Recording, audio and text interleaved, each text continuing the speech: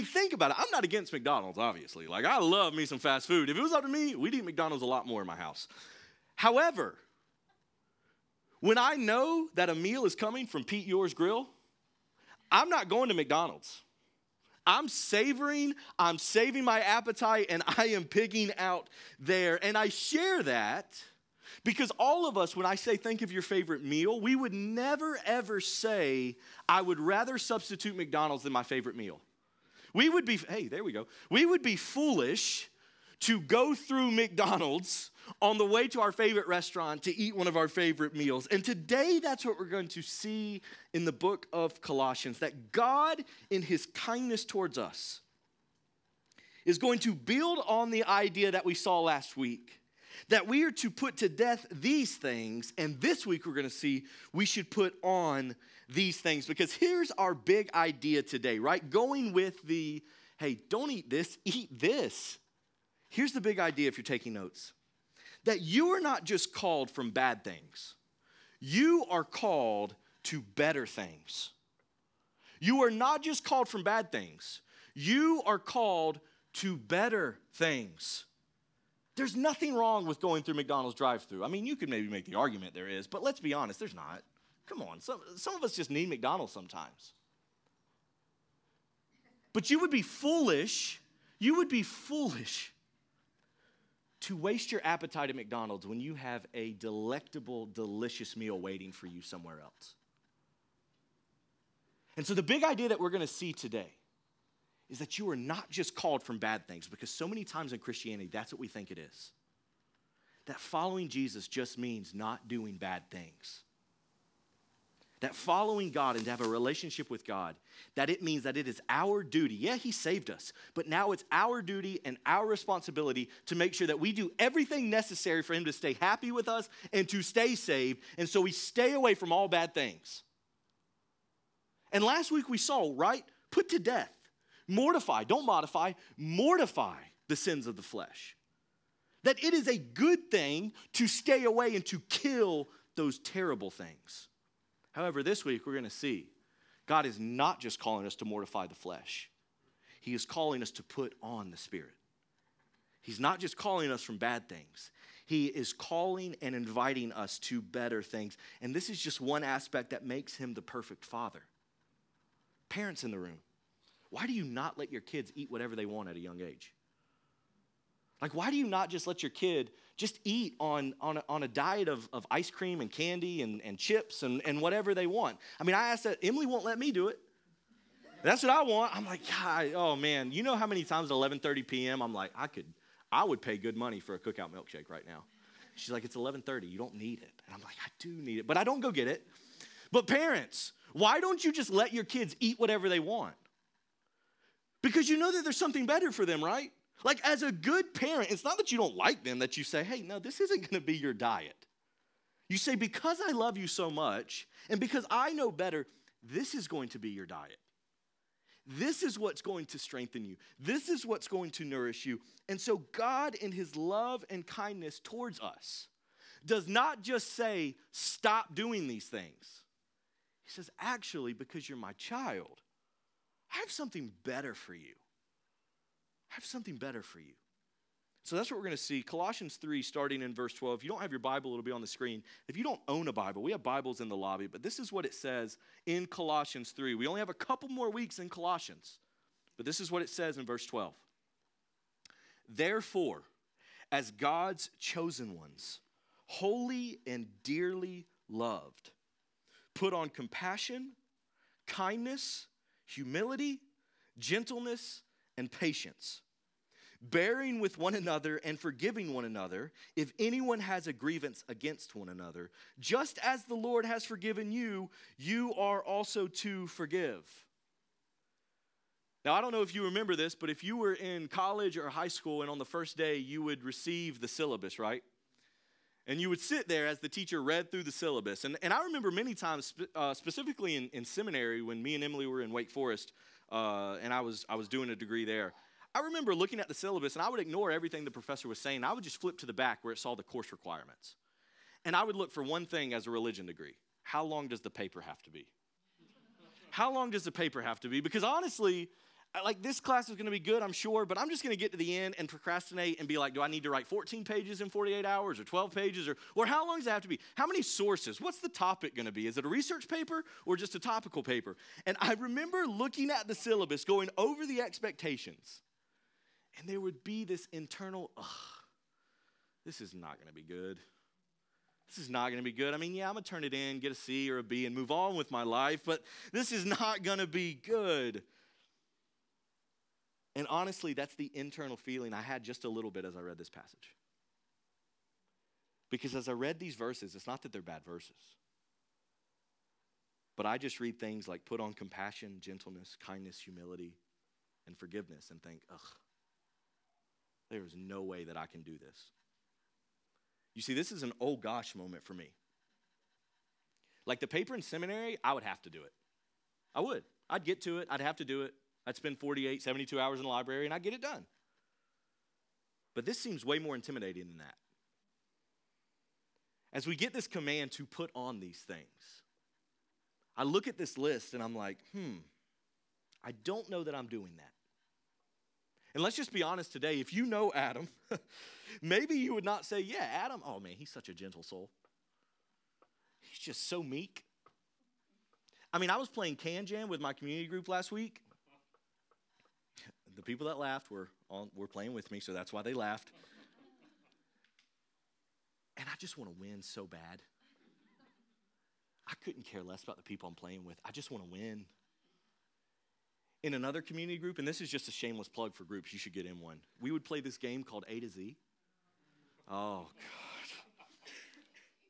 And I had to apologize to the group beforehand because I'm like, look, most of this time I want you to see me as pastor. But this time don't look at me as your pastor because you're going to be severely disappointed in my competitive nature as I'm yelling at my team answers that I know.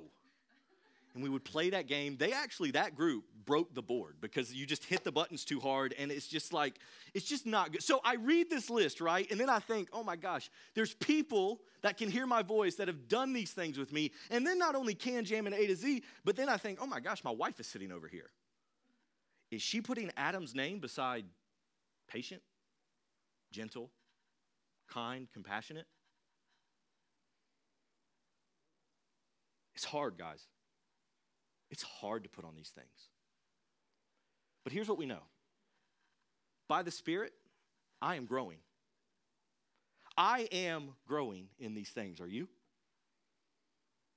You see, it might be intimidating because maybe you would look at this list to put on and you'd be like, I don't do any of that stuff. Or you'd be like, I was so angry this morning on the drive to church. But are you growing? Not perfection. Are you growing in these things? Do you want to grow in these things? You see, I want to have a life that looks like killing sin and growing in love, compassion, and gentleness. And while we look at a list like this, and maybe you're intimidated like I am, I want you to know this morning that the Lord is not done with you and he's not done with me. You see, that's why we have Sundays like Next Step Sundays, where we want to celebrate one another taking one small step at a time. Maybe you would look at this list and you would see the command, put on gentleness and kindness and compassion. And you think, man, I want to grow in kindness. Then why would you not join a serve team where every Sunday morning at 10 a.m. you're going to have the opportunity to be kind? And maybe you're going to fake it. I don't know. But you're not going to show up here and be a jerk. Now, you may have those Sundays where you feel like a jerk, and we still want you to be here. But what if you put yourself in an environment where you could hold the door for someone and you could say, I want to grow in my kindness, and I just want to open the door for someone and say good morning. Maybe you want to grow in your compassion.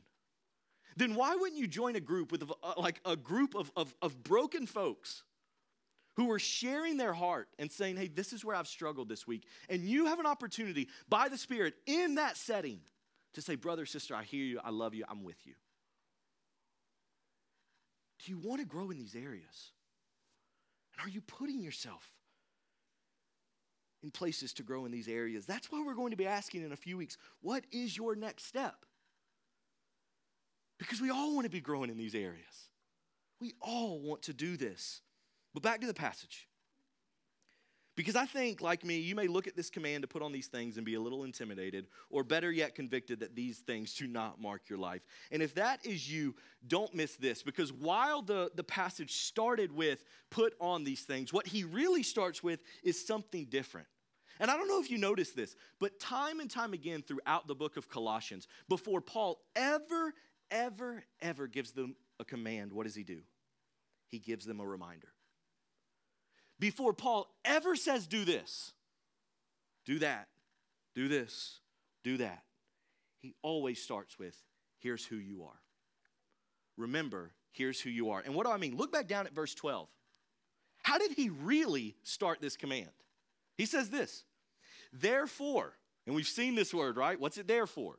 Building on last week, therefore, as God's chosen ones, holy and dearly loved. Then he says, put on compassion, kindness, humility, gentleness, and patience. Again and again and again and again in this letter, what he is telling the church is that identity precedes activity. As God's chosen ones, holy and dearly loved. Do you know this morning that no one has stumbled into the faith? No one has just stumbled into the faith, woken up one morning and said, you know what, today I think I might come to saving faith in Christ Jesus. None of us have done that.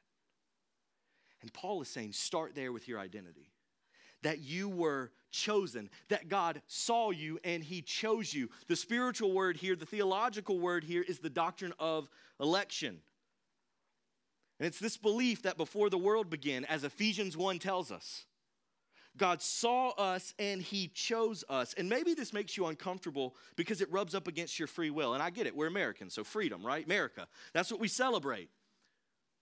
And we think sometimes that if we don't have free will, then what does this mean for us? And we miss the doctrine of election because what we are seeing is a God who just puppeteers us instead of actually seeing a God who saw us, chose us, and loves us by the comfort in the doctrine of election. It's that God chose you before you were actually formed in your mother's womb and before he knew what he was buying. He actually knew what he was buying. Charles Spurgeon, who's called the Prince of Preachers, actually says this about the doctrine of election, that I promise God chose me before I was born because after I was born, there was nothing he would have done to choose me. There's nothing that good about me that if God saw me, he would have chose me. So certainly, he chose me before the world began. For example, I have a friend, literally. I said I have a buddy, and his name is Buddy. A friend in Kernersville that waited 694 days for his Bronco. 694 days. I pulled into Kyle's Coffee the other morning, and I saw the state tag that he had on his truck, and I saw him coming out of the coffee shop. I said, "Did you get a new car?" He said, "Yeah, man, I waited 694 days for that thing." And it is sweet. Like, it is lifted. It is loaded. It is awesome. And he waited 694 days. He knew what he was getting, and what he got was sweet. And in a similar way, God purchased you before your time, and he's not regretting his purchase. And do you realize this morning that you were not the loaded, lifted, sweet Bronco, but we are a piece of junk? Like, this isn't a self-deprecation talk right now. We're not trying to put anybody down. But do you just realize that God saw the Carfax of your soul? And it was like a little screwed up, a little cocky. It's going to be really, really competitive in Can Jam. And God saw that and still purchased it? Do you take comfort this morning that, as Paul says, as God's chosen ones, that he knew you and still chose you? That he saw your junk before you were junky and still said mine? That because of that good news today, we do not need to see ourselves as merely projects and screw-ups, but chosen, holy, dearly loved children of God. God knew exactly what he was getting into when he bought you with his son. And he's not regretting his purchase. Buddy waited 694 days for a sweet Bronco. He waited for it, and now he loves it, and he should. But God saw you in the junk that would go on in our heart. God saw you in all your imperfection and all your sin and all your ugliness, and still said, I chose you. And before you Jesus juke me and think, well, if God chooses people, then why do we even preach? Well, it seems that the more we preach, the more people get chosen. So I don't know how all this stuff of free will and election and as we get to heaven, like how it will play out. But it just seems to me that as we preach the gospel, more and more people accept Christ and come under this chosenness. So we're going to keep doing that. Because we need to tell people, even if we were to open the hood of your life and it looks like junk, there is a God in heaven who loves you, as Paul says. And that he says you're not just chosen, but you're holy and dearly loved. Holy does not mean perfect. Holy means set apart. And so what he's saying is not that you're perfect. No, you're actually far from perfect. But you were still chosen. And God has set you apart as dearly loved children. And people need to hear that message.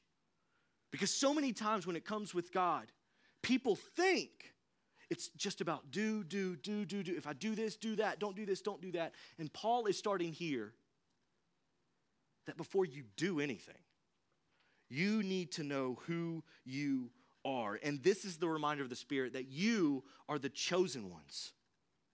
You are the royal priesthood, as Peter tells us.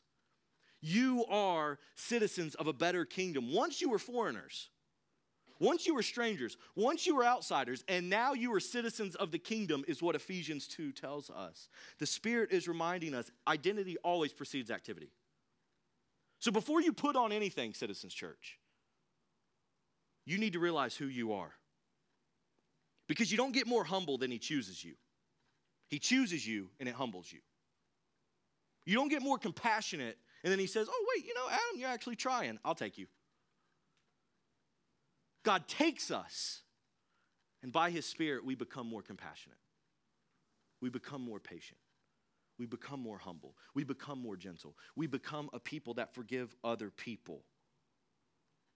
And so today, if you need this reminder when you're overwhelmed by this command like me, that I can't do this, God, I'm not gentle, I'm not patient, I think he would say, you're right. And you can't change your heart. Adam, you are right. There's nothing you can do tomorrow morning to make yourself humble. But there's nothing you could have done to change your identity either, and I'm handling that. And so by God's Spirit, we are growing in these things, and he is clothing us in what he said in verse 12. And then I love this as we continue to read that God in his cosmic humor puts a bunch of people together that are prideful, mean, spiteful, and rude, and says church. God takes a bunch of people who are intimidated by this list, and he says church. Because what does he say after this? Verse 13, let's look at it. Bearing with one another. So this means that these commands to put on these things come in a communal aspect. Remember, he's writing to a church. He's not writing to one person. He's telling a community to put on these things, not just one person. And so he's saying all these people who get it wrong, and he knows that because he gets it wrong too. I love that he says this in verse 13. And bearing with one another. Bearing with one another and forgiving one another if anyone has a grievance against one another. You know what he just said? Hey, this call to put on compassion and kindness, you're not going to get it right. So when someone doesn't get it right and they really, really do you wrong, you need to bear with one another and forgive them.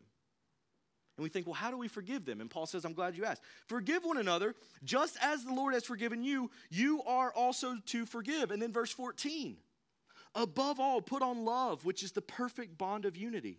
And let the peace of Christ, to which you were also called in one body, rule your hearts and be thankful. He isn't waiting for your community to get perfect as if it could. He isn't waiting for that. Instead, he is telling a group of messed up people, a group of broken people, a group of people who are not always patient, who are not always kind, who are not always gentle, who do hurt one another. And he's saying, by the Spirit, bear with one another in this. And remember your identity in Christ so that over time, one small step at a time, by the Spirit, by your studying God's word, which we'll get to, it produces a spirit of humility, gentleness, compassion, forgiveness, etc. And so the question for us today is, how do we grow in these things? How do we grow in these things? I think we want to, right? And I think what we can't miss is the communal aspect of this passage. And this is just what I wrote in my notes, and maybe this will help you as well. You grow in these things by joining a community that encourages these things. Like we see this in the passage. It's almost like to grow in humility, you need to get into a group of people that are not humble and grow together by the fruit of the Spirit. Adam, are you not compassionate? Then you need to get in a group of people and rub shoulders with them, and maybe their compassion will rub off on you, or maybe they will stab you in the back, and then you will get the opportunity to see kindness and compassion play out in your life as you forgive them.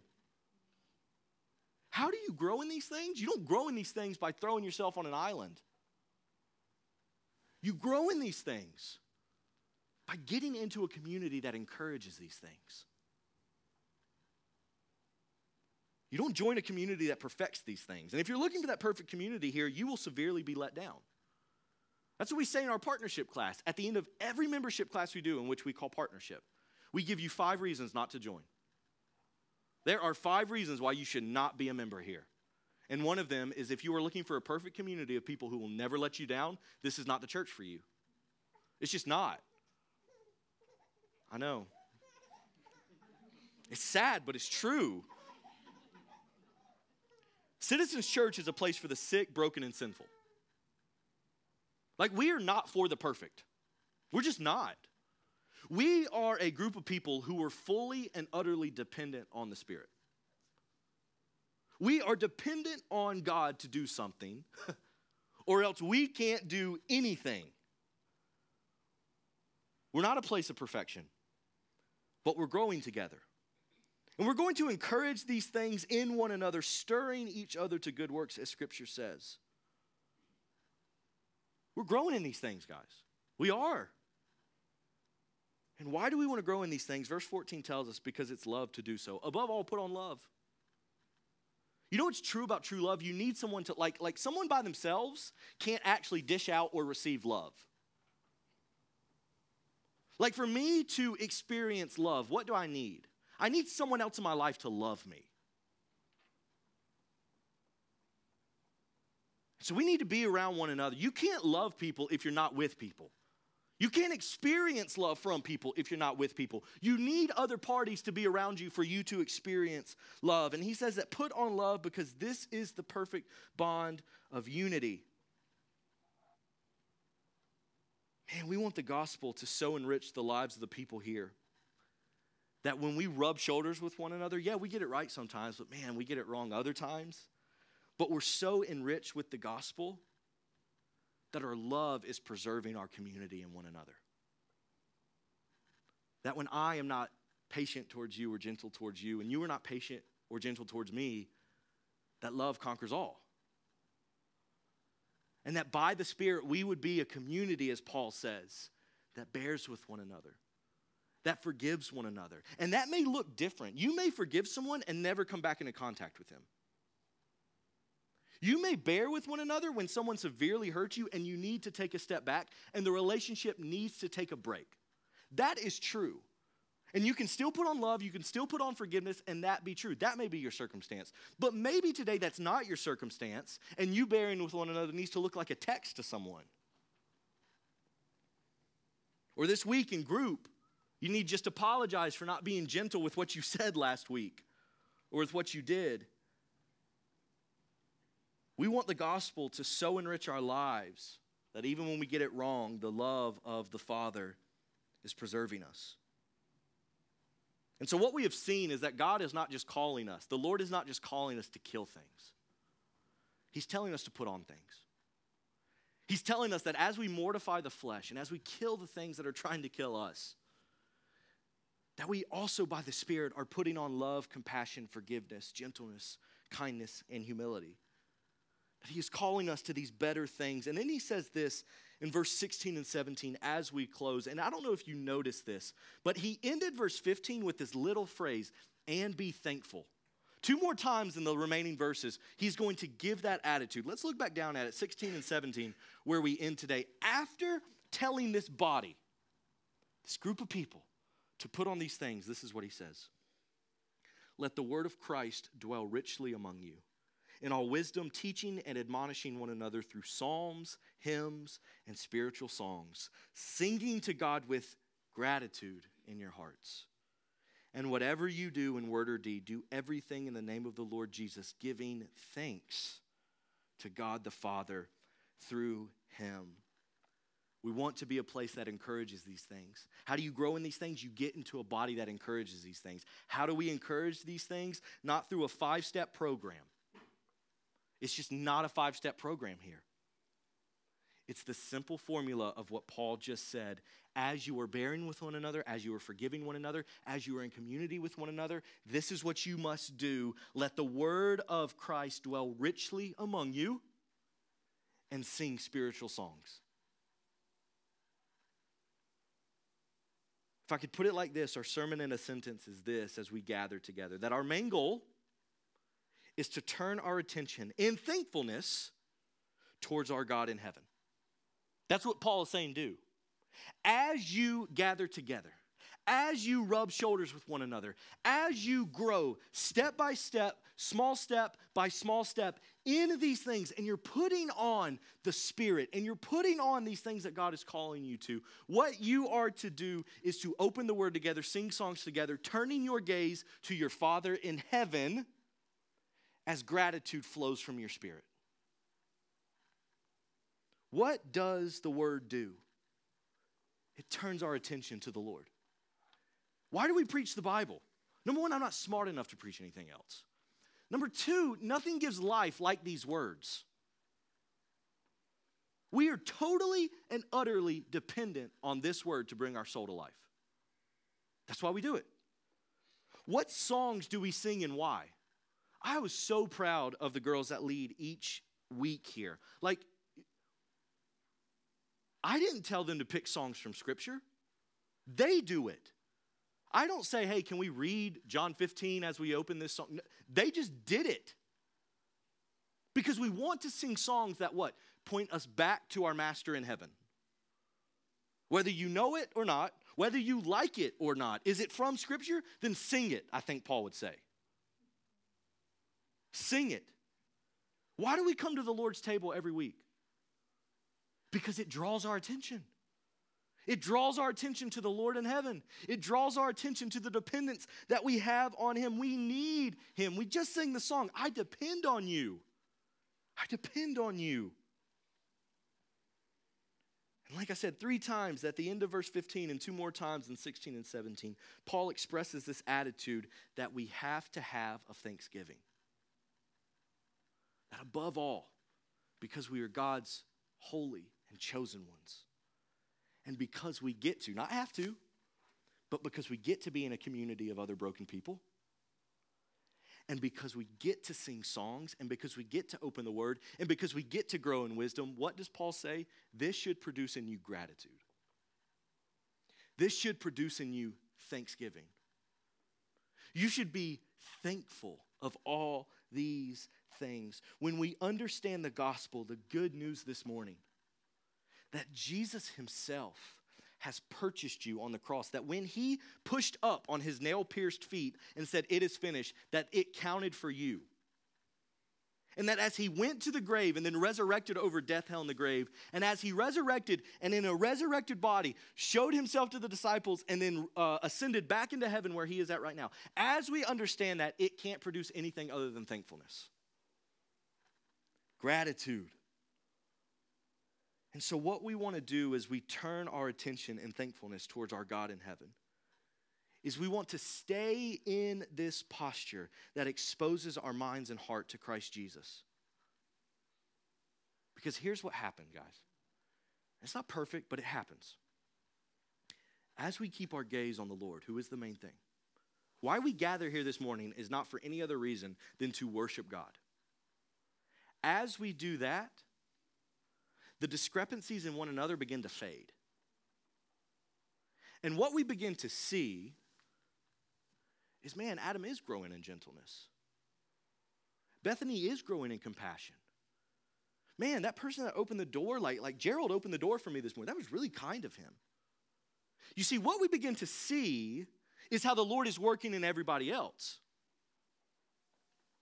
We begin to see, man, there are small steps of the Spirit working in people. And so as he says, put on these things, it's like, man, this actually works as we rub shoulders with one another. That it's cosmic humor that you would put a bunch of people who are prideful in the same thing and say, hey, this is church. But God, you know what you're doing. And as we come together and turn our attention through songs and through the Lord's Supper and through the preaching of the word, we actually begin to grow together and see kindness and love in one another.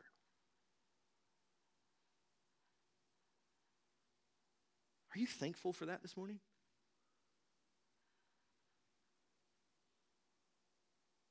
As I invite the girls back up to lead us in a couple more songs, I just wrote this in my notes. Am I thankful? Am I thankful as I read this passage? Is gratitude something that is flowing from my heart? Is gratitude flowing from my lips and my actions? Not because I have to be in this community, but because I get to be in community with people. Let the word of Christ dwell richly among you in all wisdom, teaching and admonishing one another through psalms, hymns, and spiritual songs, singing to God with gratitude in your hearts. Does that mark our church? I mean, that's it. Preach the Bible, sing songs, worship with one another. And does that produce gratitude in your heart? That's something I'm asking myself. And so during this next song, if there is something in your heart and you know it is not gratitude, if there is a grievance in your soul this morning,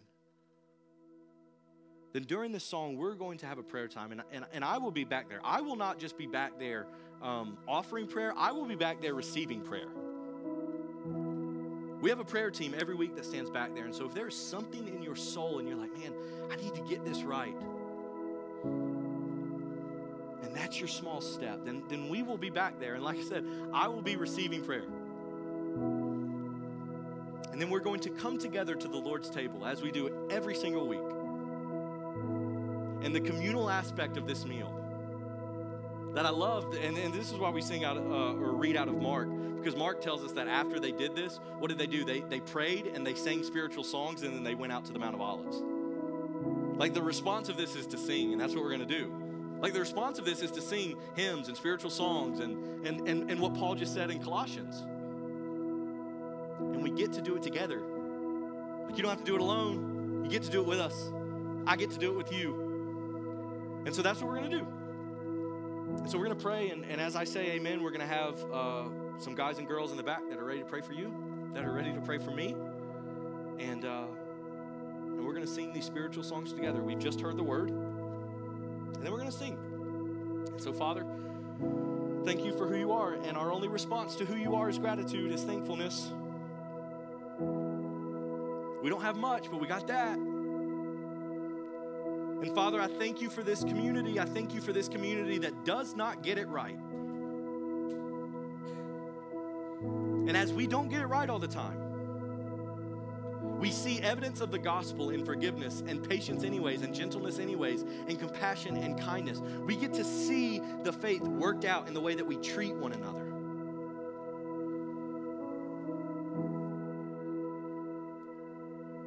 And so, God, today I pray that we would be killing sin and putting on the Spirit.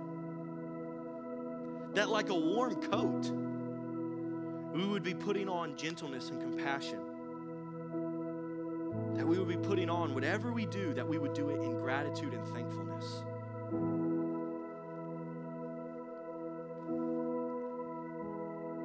And so I pray for this community, my community, that I get to be a part of. That while we don't get it right all the time, that we would love one another, forgive one another. That we would keep rubbing shoulders with one another. That we would get in group, that we would serve. That we would be at each other's tables. And that above all, we would put on love, which is the perfect bond of unity. Unify us today by your love. Unify us today by your word, by your songs.